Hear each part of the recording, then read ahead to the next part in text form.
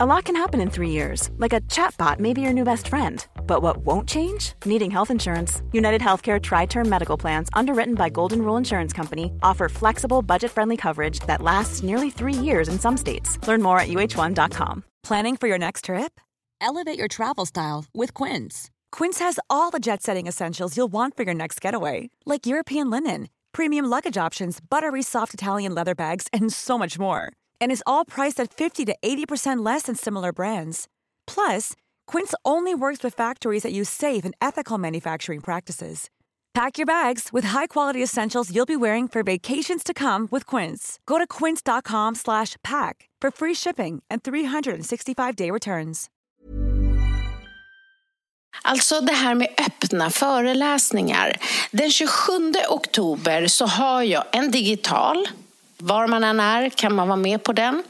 Och sen den 22 november i Stockholm på Rival live. Och biljetter till båda de här hittar man på ticketmaster.se.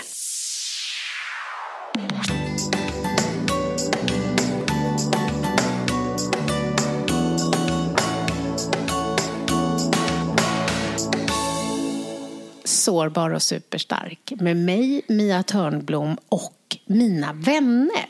Idag så har jag bjudit in en mycket, mycket god vän. En fantastisk man som heter Gunnar Söderström som jag har känt i 10 år.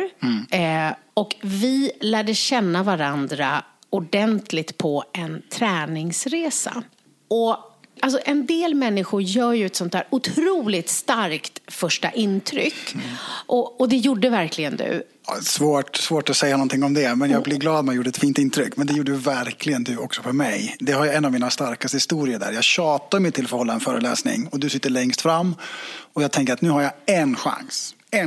Och så håller jag en föreläsning och alla applåderar snällt efteråt. Och så efteråt sitter bara du kvar. Och så klappar du på stolen bredvid mig och jag går ner och sätter mig. Och så tar du upp din mobil och så börjar du skriva ett sms som du låter mig läsa. Och så skickar du till någon duktig som bokar föreläsare. Nu har jag hittat den nya föreläsningsstjärnan.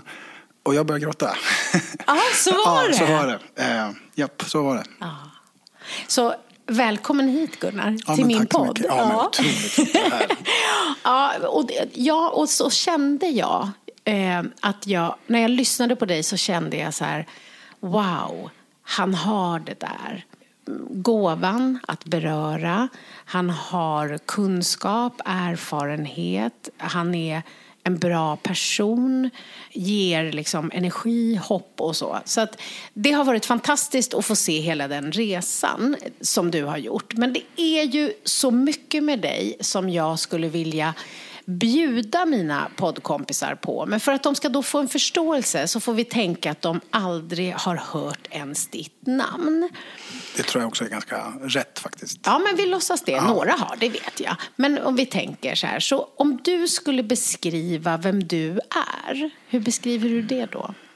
För några år sedan så fanns det ett uttryck som heter carbon footprints. Alltså hur mycket koldioxid sprutar man ut och hej och sådär. Och då började jag leka med det med energy footprints. Och då vill man ju vara en person som ger mer energi runt omkring sig än vad man tar.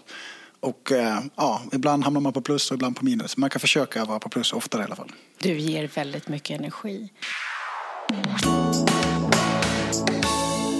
När du växte upp så var det inte helt okomplicerat. Nej. Vill du dela?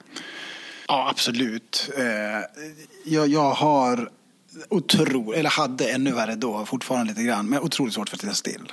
Jag kan inte minnas först hur liten jag var första gången jag får höra att jag måste sitta still och vara tyst och mer sådär. Och det här kulminerade framförallt när jag ska börja 1:an i skolan. Och det slumpade så. Jag har en stora syster som heter Anna som är jätteduktig i skolan.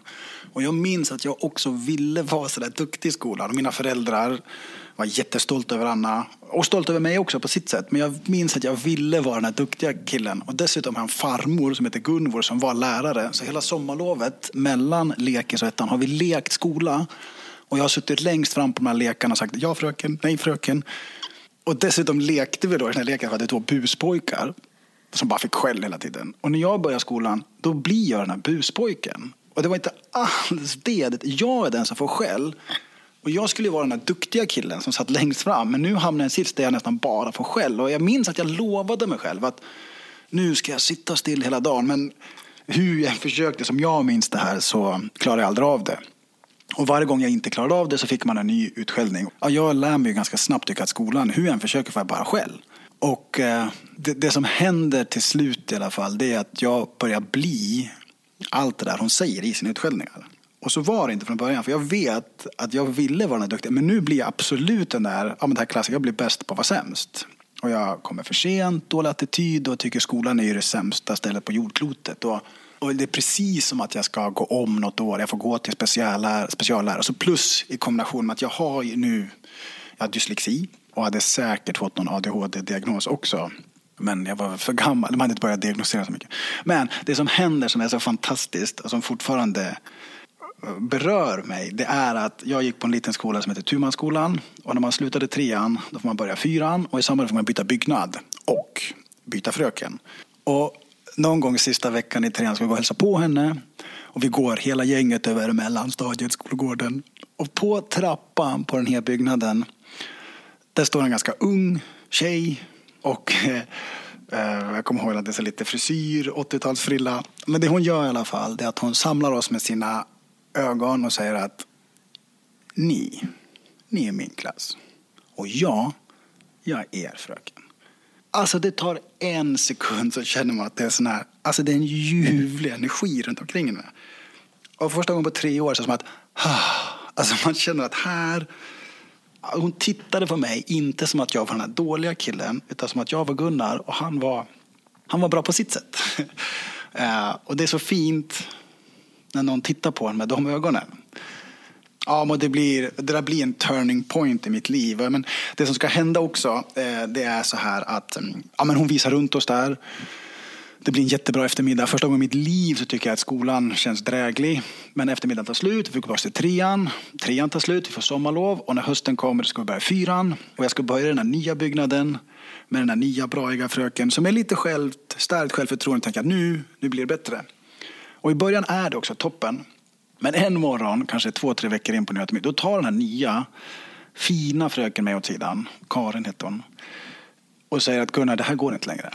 Och hon säger att jag har försökt att schysst mot dig nu några veckor. Jag har haft tålamod med dig och gett dig utrymme för att jag tänker att du ska hitta din roll. Men som du håller på i klassrummet, det här går inte. Idag vill jag att du stannar kvar. Ska vi ta ett allvarligt samtal om hur man beter sig. Och det är då jag förstår att nu kommer ju såklart hon också börja skälla på mig. Och det är klart att det inte kan vara så här bra. Och jag minns att jag tänkte, ska vi ha det så här i 3 år till nu? Att hon ska börja skälla. Och jag orkar inte 3 år till med bara skäll. Men det samtalet som jag och Karin har den eftermiddagen, det samtalet skulle i min lilla värld ändra allt. Och det som händer är att till slut blir klockan 10:02 den eftermiddagen. Och hon säger till alla andra att slut för idag, tack för idag. Och jag har en roll där jag är coola killen, men jag är livrädd. Och jag hatar det här, att vara den här dåliga killen. Ja, till slut är det bara hon och jag kvar i klassrummet. Och hon sätter sig, jag sitter i min lilla bänk. Och hon sätter sig snett framför mig där. Hon har med sig lite vita papper. Och hon tar sats, hon laddar. Det hon inte vet, det är ju det här att det enda jag är riktigt bra på, det är att ta själv. Det enda jag har lärt mig på det lågstadiet egentligen. Så precis när jag ska köra igång, då avbryter jag henne och säger fröken, jag vet vad du ska säga. Jag vet. Allt det här du säger nu, det har jag hört sedan jag gick på lekis. Och jag säger det som jag brukar få höra. Jag säger att jag vet att jag inte behöver förstå för mig själv. Jag vet att jag förstår för alla klasskompisar också. Och jag vet att jag är sämst. Och jag vet det här. Och ja, där är den. Jag är sämst, jag vet. Men hon då, ljuvlig som hon är, hon tittar på mig med de där snälla ögonen. Och det visar att hon ska inte skälla alls. Jag kommer ihåg att hon var inte ens arg. Hon tittar och så säger hon först så här att du håller på mycket med sport, va? Och jag sa, va?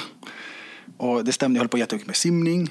Så att jag säger, absolut. Men jag förstår inte, vad har det att göra med att jag är så himla dålig på att sitta still? Och då säger hon det där som jag fortfarande bär med mig. Som egentligen inte är någonting alls. Men som för mig var allt. Och det var att hon sa så här, Gunnar, du är inte dålig på att sitta still. Du är inte dålig på att sitta still. Vet du vad du är? Nu ska jag berätta för dig vad du är. Och så kom 7 ord som skulle bli helt otroliga. Och det var i all sin enkelhet så här, sa hon så här att du du är bra på att röra dig. Och då är det så starkt. Och det är så starkt. Och hon ser mig. Och hon tittar på mig som att jag inte är den där dåliga killen. Utan jag är någon som... Ja, men hon trodde på mig. Och det betyder så mycket när hon tror på en. Speciellt om man inte ens gör det själv. Och sen har vi ett jättefint samtal. Och då är det så på 15 minuter. Då lyckas hon trolla fram den här lilla killen som vill vara duktig igen. Och i början så är det som att jag vill vara duktig för hennes skull. Och någonstans där vänder det. Och det är, hela den här historien är bara fin för mig. Den är bara fin. Men det vittnar i att vad några få ord kan betyda för någon. Alltså underskatta inte vad några få ord kan betyda för någon som behöver det som allra bäst. Och hon såg mig, hon trodde på mig. Och då skulle det visa sig då att när jag var riktigt, det här är en rolig anekdot bara, då fick jag gå till skolsyster i lågstadiet. Och då skickade skolsystern tillbaks ganska snällt att jag tror inte att Gunnar, för min första lärare, hon var trött på mig, så hon skrev att han måste ha någon blockering i hjärnan. Dåligt uttryckt ju, men det där lyckas jag höra och det där tar jag med mig. Och det enda jag vet är att jag spelar hockey. Och då när målvakten lägger plockhandsken på pucken, då blir det en blockering. Så att jag har någon superknäpp bild att jag har någon jävla plockhandske i. Alltså det vet jag att jag inte har. Men det är när min nya fröken, säger de där orden, då är det som att den här plockhandsken äntligen försvinner. Och jag började... Ja, sen skulle det visa sig att jag inte alls var helt knäpp i huvudet. Utan jag kunde sen gå ut skolan med jättebra betyg till min mammas enorma glädje. Och... Ja, men vem vet vad som hade hänt om inte hon hade lyckats vända mig där. Och det där tycker jag är just, det är så många saker i det här. För det första så vet jag ju också att det hon bland annat gjorde, det var att hon såg till att du några gånger om dagen fick sticka ut och springa ett par varv runt skolan och komma in igen och sitta still. Alltså hur genialiskt är inte det? Nummer ett, hon säger till dig, du är inte dålig på det här. Det är inte det som är det intressanta. Utan det intressanta är, var har vi dina styrkor? Alltså, ibland så pratar man om att man måste titta på sina svagheter och så. Men vad vi verkligen ska hitta till är ju att maximera de styrkor vi har. För många svagheter kan vi träna på. Men vissa kan man inte träna på genom att enbart se dem som hinder. Däremot om vi lägger fokus på att fokusera på styrkorna och nyttja dem, då blir det inte så mycket tid kvar till det där som inte var. Så att hon vänder då, det är så en bra bild, den här plockhandsken som du då har på huvudet för att du tror att det är en blockering och då ligger den som en handske då, för du förstår så som ett barn förstår ett ord där och försöker exakt, precis, gör en bild av det. Hon tar bort den genom att säga att du är jättebra på det här. Men sen så tänker hon också, och då är det så intressant, det behövdes inte, det kostade ingenting faktiskt, att låta dig, när springet kom, så bara, hon ser ju det. Nu är det dags, så bara, Gunnar, tar du ett varv, och då fick du springa lite tills du kände att du hade fått ur springerbenet, och så kom du in och så kunde du sitta. Du var närvarande, du störde inte de andra med att du, vad du nu gjorde. Så att hon löste det också genom att ge dig möjlighet att faktiskt vara närvarande större delar. För bara det när du själv kände så här, nu är det på gång och inte kan hejda det, så som ju många har. Det är så otroligt fint på så många sätt. Och sen är det ju som du säger, hade inte den vändningen kommit, utan så här hade din skolgång gått hela vägen, så är det ju en annan erfarenhet och livshistoria förmodligen som hade suttit mitt emot mig. Det tror jag. Ja, men det är också tycker att som nu man är vuxen kan man titta tillbaka. Det var en ny identitet för mig. Istället för att vara den här dåliga killen så var jag den här som var bra på att springa. Och jag älskade att vara den som var bra på att springa. Så att då sticka ut och springa runt skolgården, ja men det är han som är så himla bra på att springa. Det var ju, då var det coolt nästan. Och det där, ja, det skulle komma att forma mig till den jag är idag också. Att det här med röra mig, du kan springa och... Ja, men här är vi nu, liksom, triathlon och har tränat, varit personlig tränare. Så att, Och också, det ska vi säga, det är faktiskt väldigt roligt. Du hade uppdrag på internationell nivå av FIFAs, er som inte är fotbollsintresserade så är det liksom fotboll. Och FIFAs domare, vilket ju inte bara är ett land utan det är liksom alla olika från olika länder. De har du haft i uppdrag att träna i att springa och också springa snyggt. Ja, men det är helt sant. Det var ju för fotbolls-VM 2014. Då hade jag gjort ett jobb med svenska domare och då fick jag väldigt bra resultat. Och då händer det att FIFA, som är en jättestor fotbollsorganisation, ser att domarna i Sverige är plötsligt bättre. Och då får jag ett jättekonstigt uppdrag. Det är att inför fotbolls-VM i Brasilien lära domarna som springer att inte bara springa fort och döma fotboll. De ska dessutom, som en del i FIFAs imageprofil, kunna springa snyggt. Och det blir mitt jobb. Vilket är, ja, men det är jättekonstigt. Men då var det också som att men här står jag nu plötsligt och får på en jättefin arena i Brasilien som heter Maracanã-stadion, där VM-finalen sen spelades med världens bästa domare. Och nu får jag stå här och lära dem att springa snyggt. Nu gör jag det där som den lilla killen drömde om. Och det var någon form av cirkelslutning där också. Eller hur? Hon säger du är duktig på att springa. Och det visar sig så duktig så du till och med får träna människor i det. Det är häftigt hur det kan bli. Jag är väldigt tagen av din historia, din resa, men också väldigt imponerad av så här, den här läraren. Jag tänker att hon hade mycket naturligt. För jag tror inte att man lärde ut så jättemycket liksom pedagogik ut i förståelsen för var och ens individ när hon utbildade sig till lärare. Det har vi blivit bättre på nu. Mycket bättre. Men hon hade i sig helt naturligt. Alltså bara då när du berättar så fint, när ni står där och hon säger ni är min klass och jag är er lärare.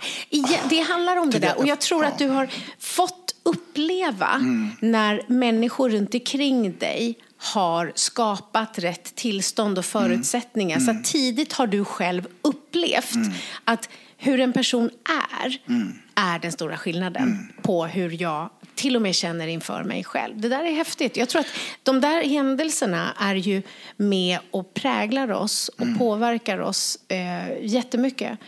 Det är häftigt att ha en sån. Ja, men det som bara en helt vanlig dag på jobbet för henne sitter jag och berättar så nästan blir tårögd om 33 år senare. Alltså hon nådde ju rakt in i själen på mig och liksom kunde ändra lite på min identitet. Några månader senare då gör hon en till sån grej. Då ska vi åka på läger. Och jag berättar här bara snabbt. Då ska vi åka på läger och vi ska bo över 2-3 dagar. Och vi är jättepeppar där. Vi ska åka till ett ställe utanför Knivsta som heter Eda. Och där fanns det kanoter. Och ska vi paddla kanot? Hon säger nej, jag åker inte ut med en hel klass i kanot för att det är för mycket. Hon tycker det är jobbigt med båtar och flytväst och ungar. Så nej, det går inte, men vi tjatar. Till slut säger hon så här en måndag. Okej, jag har bestämt, det blir kanot. Vi ska paddla kanot. Alla jublar. Men då vill jag att du, Gunnar, paddlar min kanot. Alltså det hedersuppdraget. Alltså jag växer 2 år på 20 minuter. Yes, ma'am. Alltså du vet, nu finns det inga sjömonster där. Men hade du gjort det, jag hade lätt offrat mig för att rädda henne. För att, ja men du vet, såna små vickningar som gör att man växer. Och det är ju fint.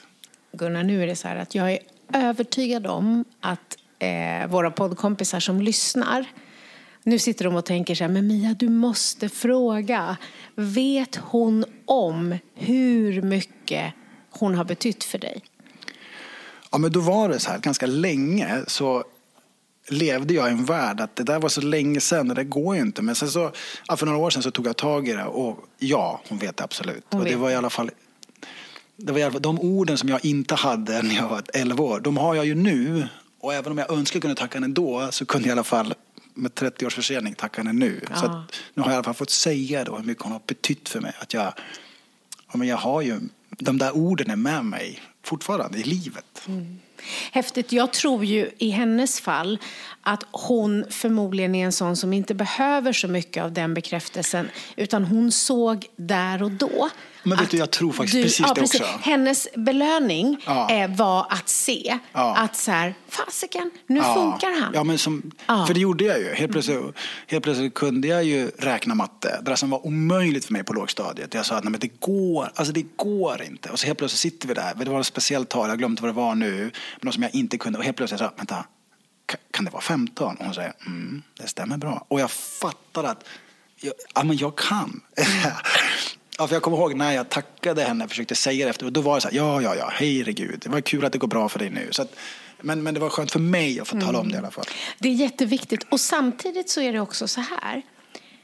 Alla människor är inte så bra på att ta feedback. inte ens den positiva. Nej, mycket alltså möjligt. så här, Ja, mycket en del möjligt. människor har svårt att ta emot det där, men det betyder inte att de inte blir glada. Nej, men så är det alltså, säkert. En del blir så här, det var väl, de vill förringa det lite för att de har liksom inte fått träna så mycket på det. Men jag menar, hon har gjort någonting fantastiskt i ditt liv. Du har tackat, hon är stolt. När är du som mest sårbar i ditt liv? Jag har ett svar på det. Och det skedde nyligen.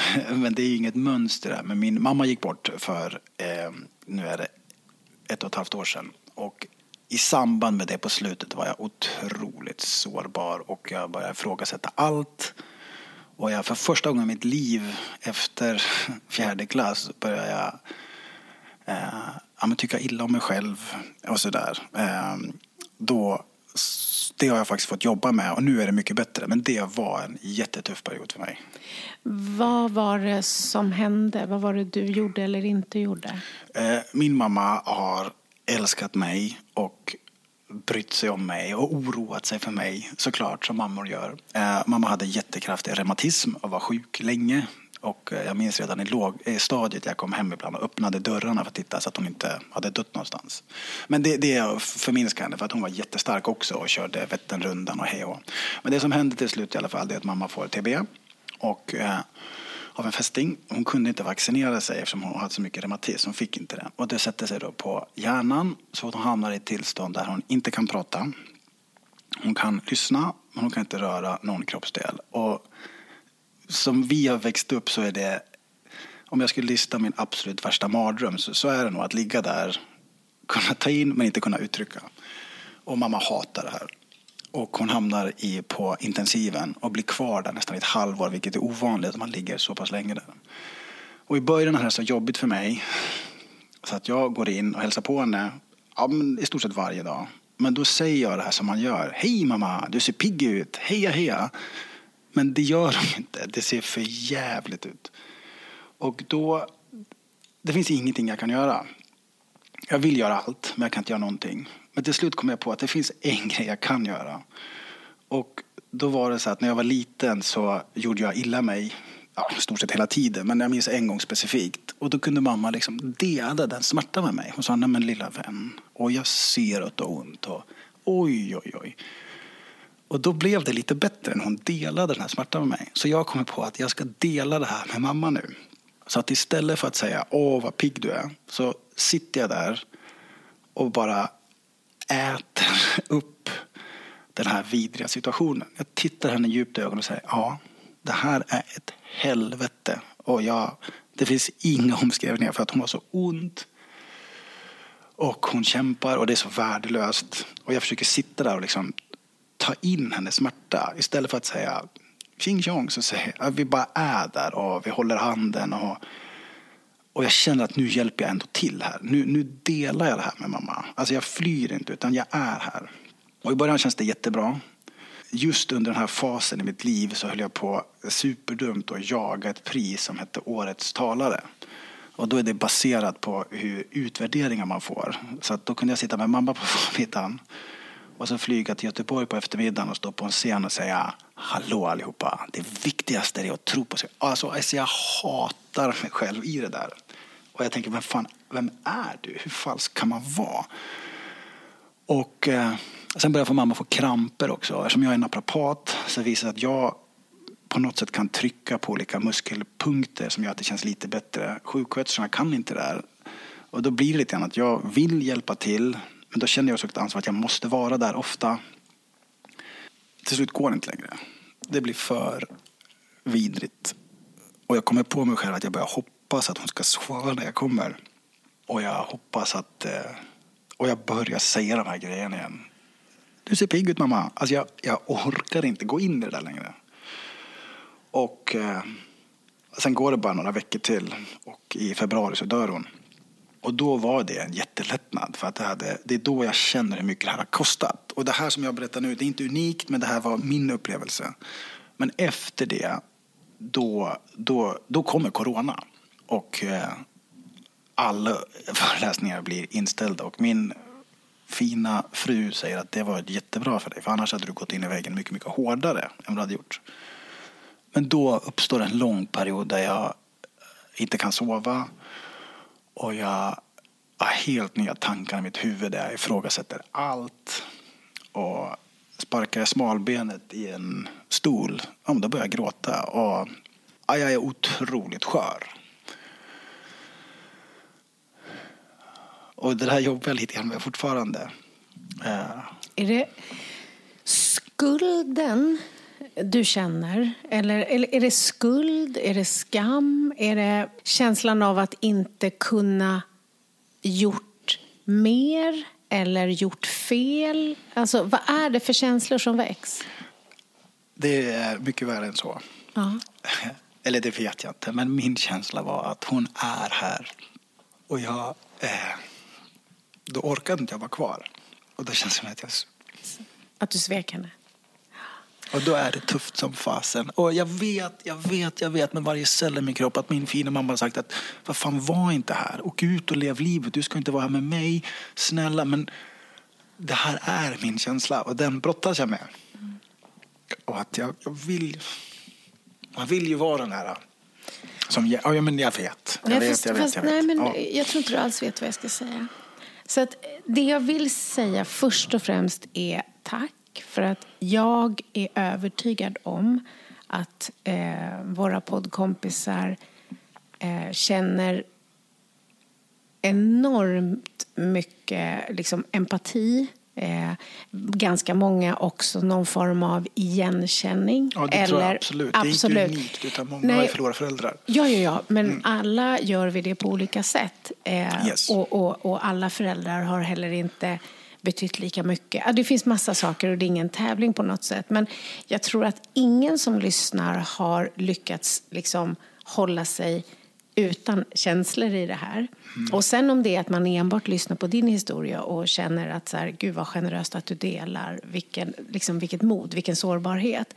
Men sen så tror jag många har en egen erfarenhet som det här liksom väcker tankar. Och vad jag vill säga är att så här, det här är livet.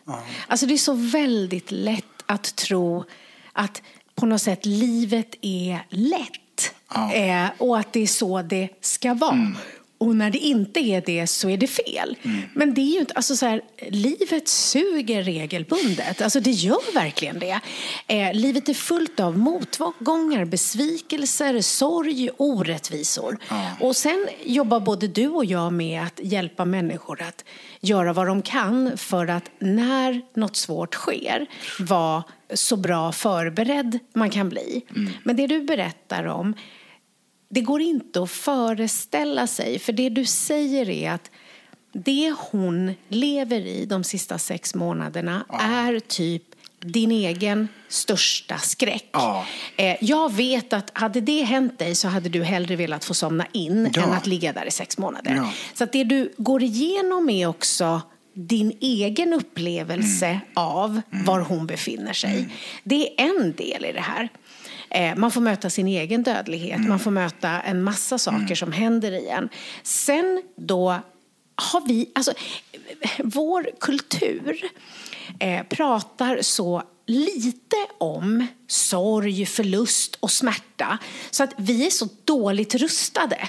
Så människor blir ju typ deprimerade eller arga och bittra resten av livet för att slippa gå igenom någon form av sorgeprocess. För det skrämmer oss så mycket med känslor, för vi har liksom inte fått lära oss att liksom, hur det fungerar. Så att du är ju då där och har inte riktigt fått förberedelse i att förstå att så här, det finns ingenting som du säger som egentligen kan göra hennes situation vare sig bättre eller sämre. Egentligen.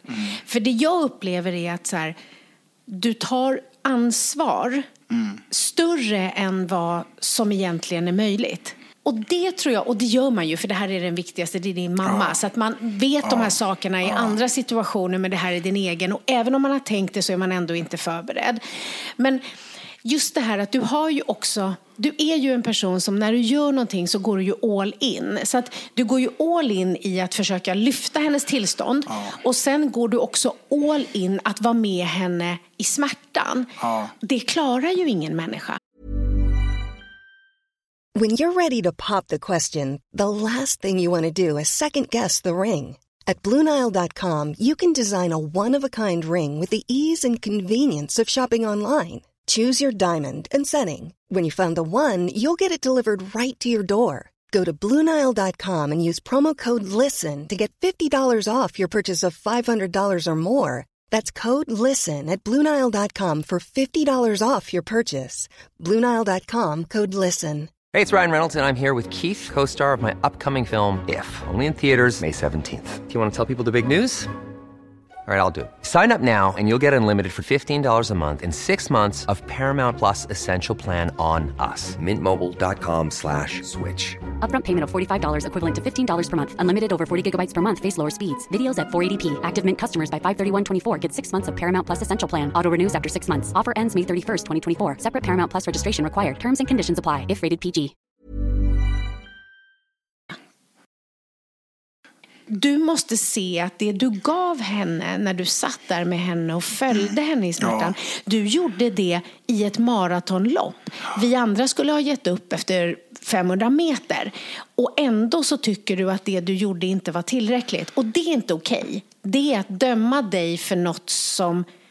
Alltså så här, du får inte vara dum mot dig själv. För du satt där i smärtan så mycket mer än vad alla vi andra hade liksom klarat av.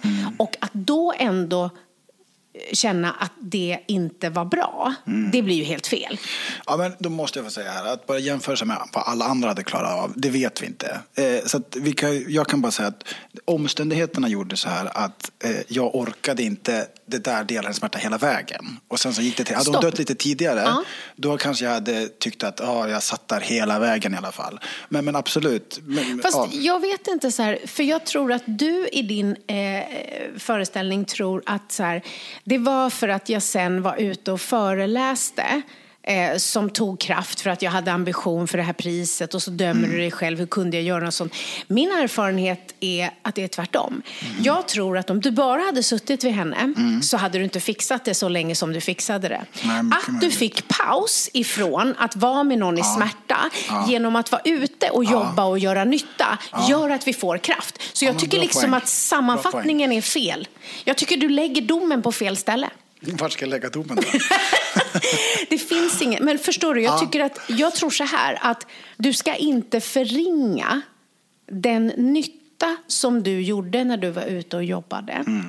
Och vad det betydde för människor. Och den kraften som du fick där och då när du stod och gav av all din erfarenhet, inspirerade, lyfte, utbildade. Den energin gjorde att du orkade åka till henne dagen efter och ge igen. Jag tror att det är viktigt att du ser det på det sättet och inte gör det till att du smet. Eller liksom, sen var du säkert slutkörd också. Men det tror jag snarare handlar lite om, vad fasiken, hon är ju på väg att dö. Ja, men exakt. Herregud, hur bra kan man vara på det då? Nej. Va? Nej. Yes. Det är ju också inte bara det. Alltså det är ju också så här, du vill vara stark för henne. Ja, men det är ju din mamma som håller på att dör. Så vem är stark för dig då? Alltså jag tror ibland, och anledningen till att det är tufft nu, för jag tror att så här gör vi. Vi har en ganska hård domare i oss själva. Det har vi verkligen. När vi gör de här olika sakerna. För jag tror att om jag hade berättat den här historien för dig, så tror jag att du hade vi hade haft ombytta roller nu. Exakt. Då hade du sagt, fast Mia, du var ju där så många gånger. Ja, och inte bara, du var det. Och sen behövde du få kraft av att skapa mening och nytta. Så att ibland så tror jag att när vi då så otroligt ärligt, modigt, generöst och sårbart delar med oss av det du valde att göra nu. Jag är otroligt tacksam. När vi hör andra människor dela så hör vi ju så här, fast så här, det han gjorde var ju fantastiskt. Han gav ju otroligt mycket till henne när hon satt där. För du vet, en del klarar ju inte ens åka dit. alls. Nej, och det och där har jag är vi full olika. respekt för också. Och det där, precis. Och jag har en sån person nära mig nu som har en mamma som är sjuk. Och hon klarar inte av att åka dit. Nej. Och så är det. Vi är rustade på olika sätt för olika saker. Så jag tycker att det är viktigt att du ger både dig och din mammas relation upprättelse i form av att fokusera återigen, att det inte blir så här, du är dålig på att sitta still, men du är jävligt bra på att springa. Alltså återigen fokusera på det du faktiskt gjorde för henne. Allt ifrån att du kunde liksom lindra smärtan till att du satt där och vågade vara i hennes smärta. Ja. Inte att du inte gjorde det varje dag hela vägen ut på slutet, för det blir liksom inte schysst mot dig. Nej. Sorg är ju hemskt, brutalt och smärtsamt. Och samtidigt tycker jag något av det vackraste som finns. För sorg står ju bara i proportion till hur mycket någonting betydde för oss. Och, Ja, det finns en dikt om det där. Att sorgen är den högsta äran glädjen kan få. Någonting. Att jag känner sorg, det är ett tecken på att hur fint det har varit. Ja, och det du gör när du håller på och dömer dig själv som inte tillräckligt bra i den här utsatta tiden, det är ju att du tar fokus från det som är det rena vackra, nämligen förlusten av att din mamma inte längre finns. Nej. Lars Winnerbäck kunde så här: jag vet, men det känns så än. Och jag vet, men här är jag ändå med de här känslorna. Men det är mycket bättre nu. Och jag gick till en terapeut. Bra. Ja, exakt bra. Ja. Och det var jag också skraj för innan. För att, skitdumt. Men då gick jag där. Jag gick bara 2 gånger. Och sen löste han det. Och han sa att det du känner nu, det är sorg.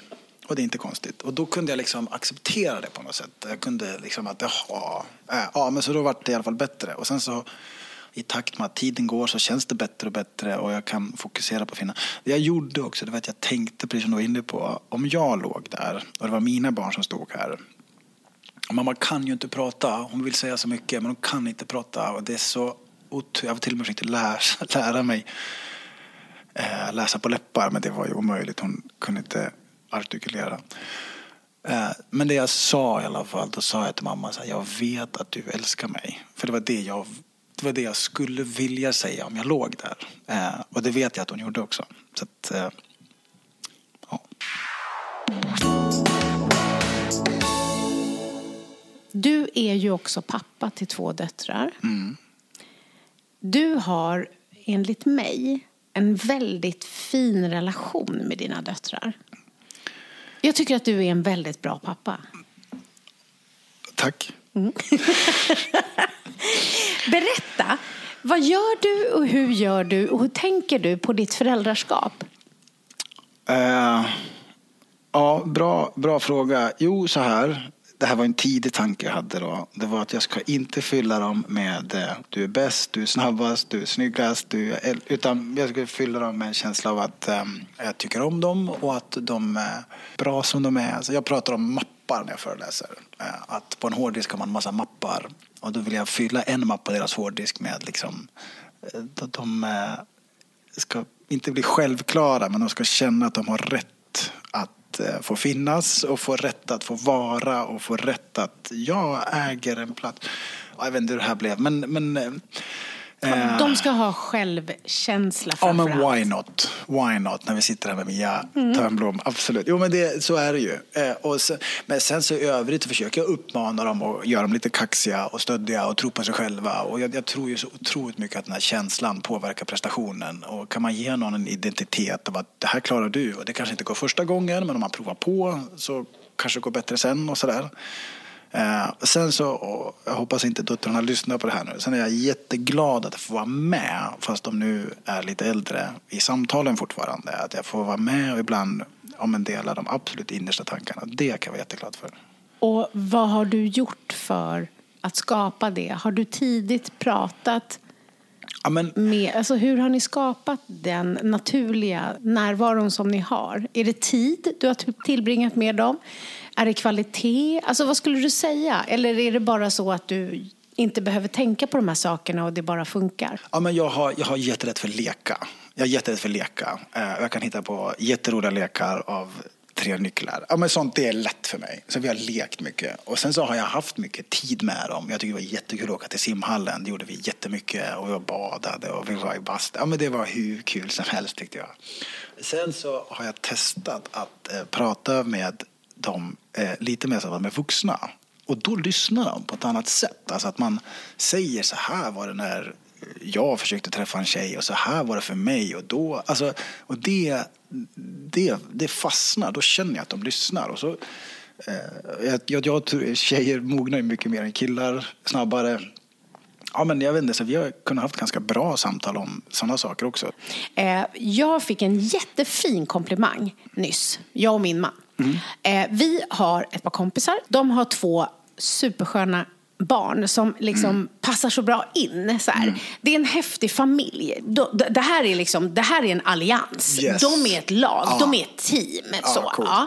Sen så berättade pappan att sonen då hade sagt så här, för han är inte alltid jättesocial och släpper inte in alla och tycker inte att alla är jättekul. Men han gillar att hänga med oss. Och så hade han sagt så här att ja, jag har tänkt på varför jag tycker om Mia och Mikael. Och så sa han, jag tror att det är för att de pratar med oss som de pratar med er. Och det var det han hade själv då, den här killen som är kanske 14. Hade han själv då, som är mycket, han är analytisk, han tänker mycket. Det är inte en så här pratar, utan det är liksom, han tänker till innan han säger något. Och då hade han tänkt på varför det kom sig att när andra vuxna kommer dit, då vill de inte vara hemma. När vi kommer dit så blir de arga om de inte var hemma, för de vill hänga med oss. Det är nog tro. Och men det var ju så fint. Men då var det han sa, men då sa han det att det han kände var att vi pratar till honom inte på ett annat sätt än till hans föräldrar. Och det tyckte han, och han kände sig delaktig. Och det är precis det, tror jag. För det var en av jag frågade nu. Och jag vet, det här är lite jobbigt för dig. För det här, jag har inte sagt att jag kommer fråga det här. Du vet inte att vi ska prata om det här. För jag bestämde det nu. Och jag älskar att jag har all makt. Jag gör som jag vill. Och därför när jag frågar dig så är det ju svårt att ha så här kertingsvar. Men det är inte heller meningen så.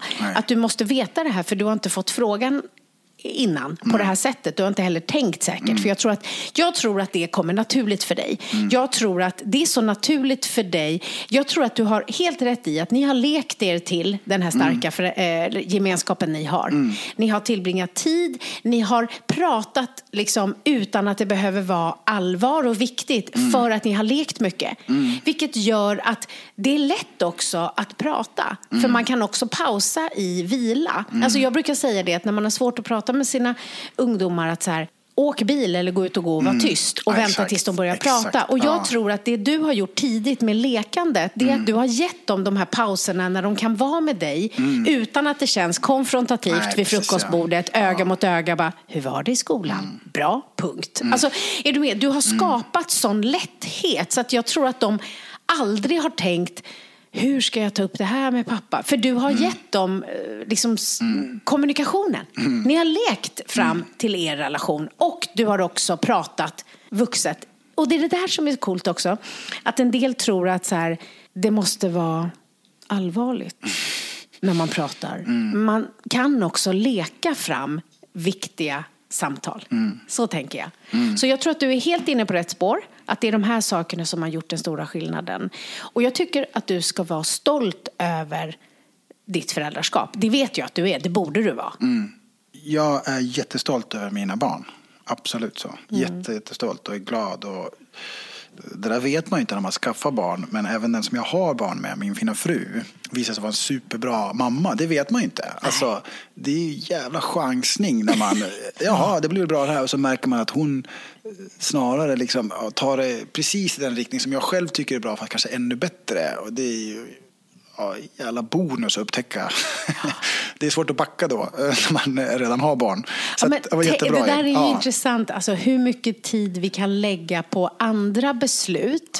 Alltså när vi ska köpa något och vi håller på och det ska ett hus, det kommer en besiktningsman och vi ska kolla grunden och hur är det byggt och så. Men sen så liksom gifter vi oss och skaffar barn som ju verkligen är ett livslångt commitment utan att ta en enda liksom besiktning eller typ en så här, hur tänker vi det här, utan det bara blir, och där hade du tur. Ja, det tycker jag verkligen. Ja, det är fint. Jag är jätteglad för att du delar med dig. Jag vet också, det enda jag sa innan att jag ville att vi skulle prata om, det har vi ännu inte pratat om. Men det är också Mia Törnbolån med AB. Ja, men det sa du, ja. Precis, för det var en sak som jag ville, för det är också en av de här delarna av ditt liv som du har delat med mig, som jag också bär med mig som en sån här sak. Och kanske ganska mycket nu. 55 blir jag nästa gång. Det blir lite existentiellt, lite så. Och då har du en historia ifrån din morfar när han gick bort som säger så mycket. Kan inte du dela den? Nu var det så länge sedan jag berättade det här. Men min morfar, Anders Hedegård, han bodde i Danmark. Så min fina mamma är uppvuxen många år i Danmark också. Och han får cancer. Och i början så känns det så overkligt. Nu var det här massor år innan mamma dog. Nu har man kommit närmare det här att folk kan dö. Men då var det nästan som nytt, liksom, att folk kan försvinna plötsligt. Han får cancer och så blir det lite bättre. De behandlar honom. Och det här var 1996, så att det fanns ju inga mobiltelefoner eller sådär. Men en dag får vi ett samtal sent i maj att nu kan det ske när som helst. Och fast man vet om det så länge så blir det som en chock. Mest för mamma då såklart. Så hon bestämmer sig på en kvart att jag vill åka ner. Och hur det nu blir så är jag mer eller mindre bara hemma den eftermiddagen.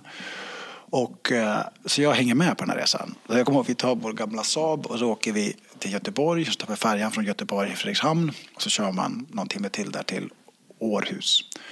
Och mamma stormar in. För vi vet ju inte om han är vid liv eller ej. Och jag kommer in i huset lite senare. Och redan då är mamma redan på väg ner från trappen i sovrummet där morfar ligger. Och jag ser att hon är inte glad, men hon är lättad. Och jag förstår att han är vid livet. Och hon, vad bra att jag åkte. Han säger de här sakerna, vill säga. Och sen börjar då, jag som är känslomänniska, så börjar ett vidrigt dygn. För nu går alla och väntar på att han ska dö bara. Det kanske är när som helst. Och jag är inte riktigt ett barn. Men jag är absolut inte klar vuxen. Jag är 17 när det här händer.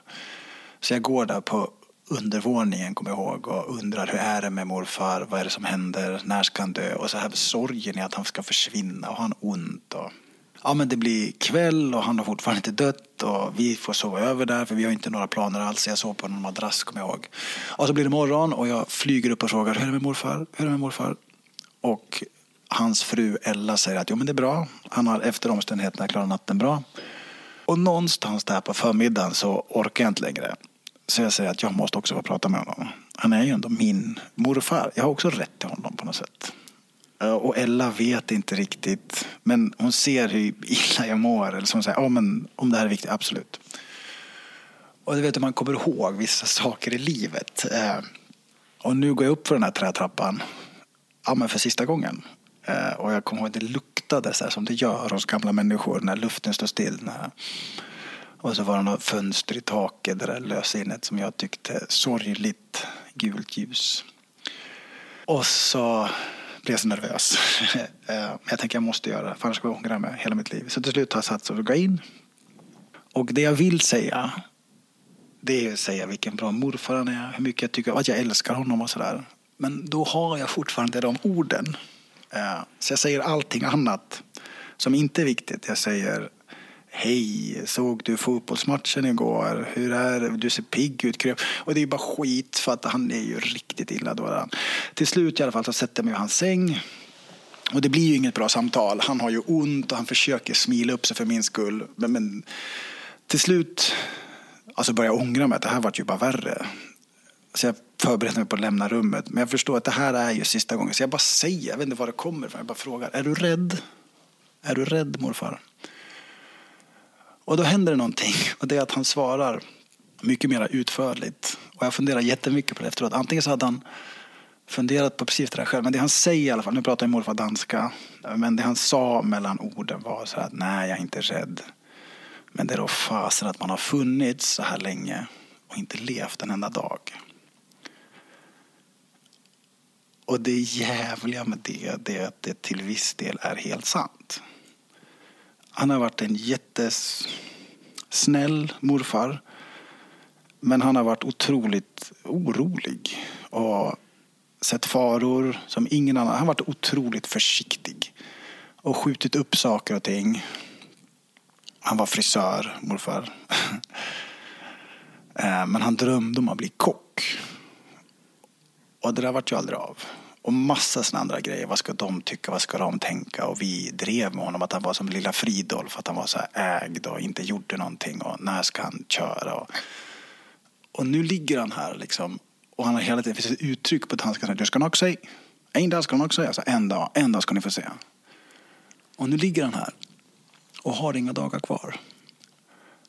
Och alltså den sparken i magen det blir. Det, där och då skrämde det mig mer än saker som jag varit rädd för tidigare. Att ingenting skulle vara värre än att komma till slutet av liv och undra, vad fan var jag så rädd för?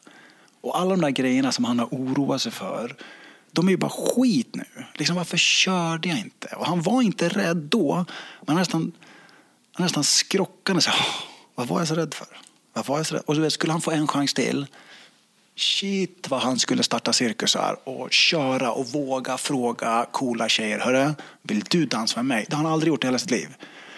Och nu ligger han där och liksom, jag undrar varför alla de där chanserna, vart tog de vägen någonstans? Och jag brukar tänka på det ibland när jag gör saker, jag är skraj för att ingenting är värre än att komma till slutets liv och undra vad jag är så rädd för. Och det finns en liten kraft i det där. Och det som såklart händer också är att så där har han levt sitt liv, var skraj för alltihopa tills han fick cancer. Nu, när han vet att han ska dö, nu är varje soluppgång unik och nu vad grannar tycker, det får de tycka vad fan de vill. Och han sa det aldrig, men det finns ett uttryck som att döden öppnar en dörr till livet. Och jag vet att han ångrade att han inte öppnade den dörren själv tidigare. Och det blir en jättefin stund och vi håller handen och jag tar med mig det där för precis då tar jag studenten och sen så bestämmer jag för att jag ska satsa på triathlon. Jag ska inte dö mina drömmar, säger jag. Så att jag bestämmer för att satsa på triathlon och lite senare den eftermiddagen så är han död. Och nu har jag faktiskt inte tänkt på honom på länge, men många år. Faktiskt när jag skulle börja föreläsa mycket, att jag skulle stå på en scen och folk skulle lyssna, det var ju jättenervöst i början. Då tänkte jag på honom jättemycket, att det är bättre att försöka än att inte försöka. Och då fanns det en tröst i det, att bara jag försöker, om jag kommer av mig, tappar byxorna, gör bort mig, ja men då har jag i alla fall försökt, då är jag inte som morfar, då har jag i alla fall. Och då var det som att jag gjorde, att då, han tog inte den chansen, men jag tog den åt honom. Ja, lite så. Jag tycker att det där är en väldigt viktig och fin historia, även om den är väldigt sorglig också. Så är det fint det han kunde ge dig. Ja, men så blev för det verkligen. Även om han själv inte då, förrän på slutet, bara, men här, vad har jag liksom... Att jag inte vågade leva fullt ut en enda dag. Och nu så liksom är jag... För du frågar ju, det är så fint det här att när man är med människor i svåra situationer, att man måste inte säga massa smarta saker eller försöka, utan man kan bara säga, är du rädd? Det är en jättebra fråga. Eller vad det nu än må vara, eller bara lyssna eller vad det nu är. Men jag tänker på den här ibland, just det här att jag vill ju ha levt mitt liv. Och jag var med om det i veckan nu, så var det en person som frågade, hur gick det med det där företaget som du startade? Jag startade ett företag för en tid sedan mitt i corona med några personer som visade sig bli ett totalfiasko. Jag blev också lite utnyttjad och lite lurad. Det var ingen kul. Jag kommer ju snart göra det till en rolig historia. Det är lite så jag funkar. Säkert. Men vi är inte helt där ännu. Inte ännu, snart. Too soon. Och då säger den här personen... alltså personen säger det som att så här... Oj, liksom... ungefär... Alltså så här, personen säger att jag då har förlorat anseende. Alltså personen menar att så här, nu har du gått ut och sagt att du startar det här och så gick det var väl liksom alltså, nu får du skämmas, typ så. Och jag bara kände så starkt, fast vet du så här, jag är jättestolt över en sak, och det är att jag vågar. Alltså jag har gjort många misssatsningar, men jag har också gjort många lyckade. Just det här när den här personen sa det ungefär, och det var för att personen tänkte på hur det skulle vara för den ville inte vara dum mot mig, även om det blev lite plumpt, så vet jag att det här är ingen ond person, utan den bara tänkte på, har nog lite mer rädslor och begränsningar och är ganska rädd för vad andra ska tycka och anseende och så. Och jag sa så här, fast vet du, för det första så kommer jag göra det till en rolig historia. Och så får det vara. Jag har jättemånga, jag har nog byggt en hel karriär på misstag, skulle man kunna säga. Kul. Men det jag verkligen kände så här, apropå då lite din morfar, så här att men jag försöker, jag vågar. Och en del saker blir bra, andra blir saker vi får göra till erfarenhet. Men jag har inte, alltså när jag fattar beslut så brukar jag försöka så här, är det här beslutet nu baserat på rädsla eller tillit? Och är det på tillit, hur läskigt den känns, så våga. Är det på rädsla, försök liksom att omvärdera. Och det tycker jag hänger ihop liksom med din morfar där, hur han... det var fint att han gav dig det där slutet. Det är sorgligt att han inte levde liksom fullt ut. Ja, det är det som är det sorgliga. Men jag tänkte säga att det är många som säger de där orden, att man måste våga, var inte rädd för att bort sig, men hur många är det som vågar leva efter det? Men det gör faktiskt verkligen du, tycker jag. Du är orädd på ett sånt sätt och vågar ta. Och jag tror att en av orsakerna till att det är så, kanske lite mer än för vissa andra, är just att jag fick en andra chans. Bra. Ja, yes. För jag menar, jag har ju redan varit hemlös. Så vad är det som ska kunna hända? Jag har redan haft liksom ett jäkligt taskigt då alltså förstår du, liksom, vad kan jag mer förlora? Så att hela den resan som jag har gjort har också gjort att väldigt mycket rädslor som vi människor kan brottas med slipper jag. Därför det värsta har redan hänt. Och det blir ju kraft i det. Så... men att kunna använda det är ju starkt. Smart. Så att en liten då ihopknutning av det här som jag vill säga till dig som din vän. Förlåt dig själv. Det finaste du kan göra för dig och din mamma är att förlåta dig själv. Och se också det du faktiskt gjorde istället för det du inte gjorde. Ja, absolut. Alltså nu tvingade jag, nej det gjorde jag inte, men jag frågade Gunnar, vill du vara med i min podd? Och då sa du ja. Nu har du fått... Jag trodde vi skulle prata träning. Ja. Jag har förberett massa tips om naprapati och hur man kommer i bättre kondition. Ja, men då vill jag ju säga att ni ska veta det, att Gunnar är en fantastisk, klok person som jag ofta ringer och frågar om saker. Jag ser att du är nördig när det gäller det här med mental träning och liksom inte bara den fysiska träningen, för du har ju också, jag har ju gått löparskola med dig, så att det är brett, det är både mentalt och det är fysiskt. Jag springer snyggt. Det var någon som sa, jag la upp en liten bild om bara det springer snyggt och någon skrev löpskola hos Gunnar. Det såg jag faktiskt. På mina sociala medier. Så att du har fantastiskt mycket att erbjuda, men det jag tycker väldigt mycket om är ju att du valde nu att komma hit och vara just sårbar och superstark, för det är det här handlar om. Tack. Yes. Ja, men det är jag som ska tacka. Jag och alla mina poddkompisar säger tack Gunnar. Vad generöst och viktigt på riktigt det här har varit. Mia, det är alltid kul att få vara i din närhet. Apropå folk som har bra energi runt omkring sig. Otroligt bra. Tack så mycket.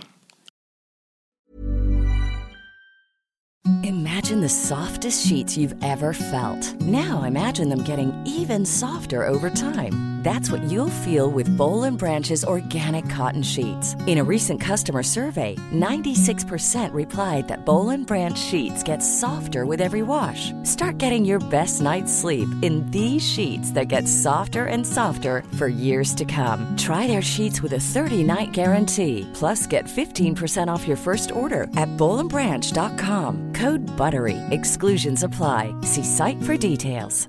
Hey, it's Paige DeSorbo from Giggly Squad. High quality fashion without the price tag. Say hello to Quince.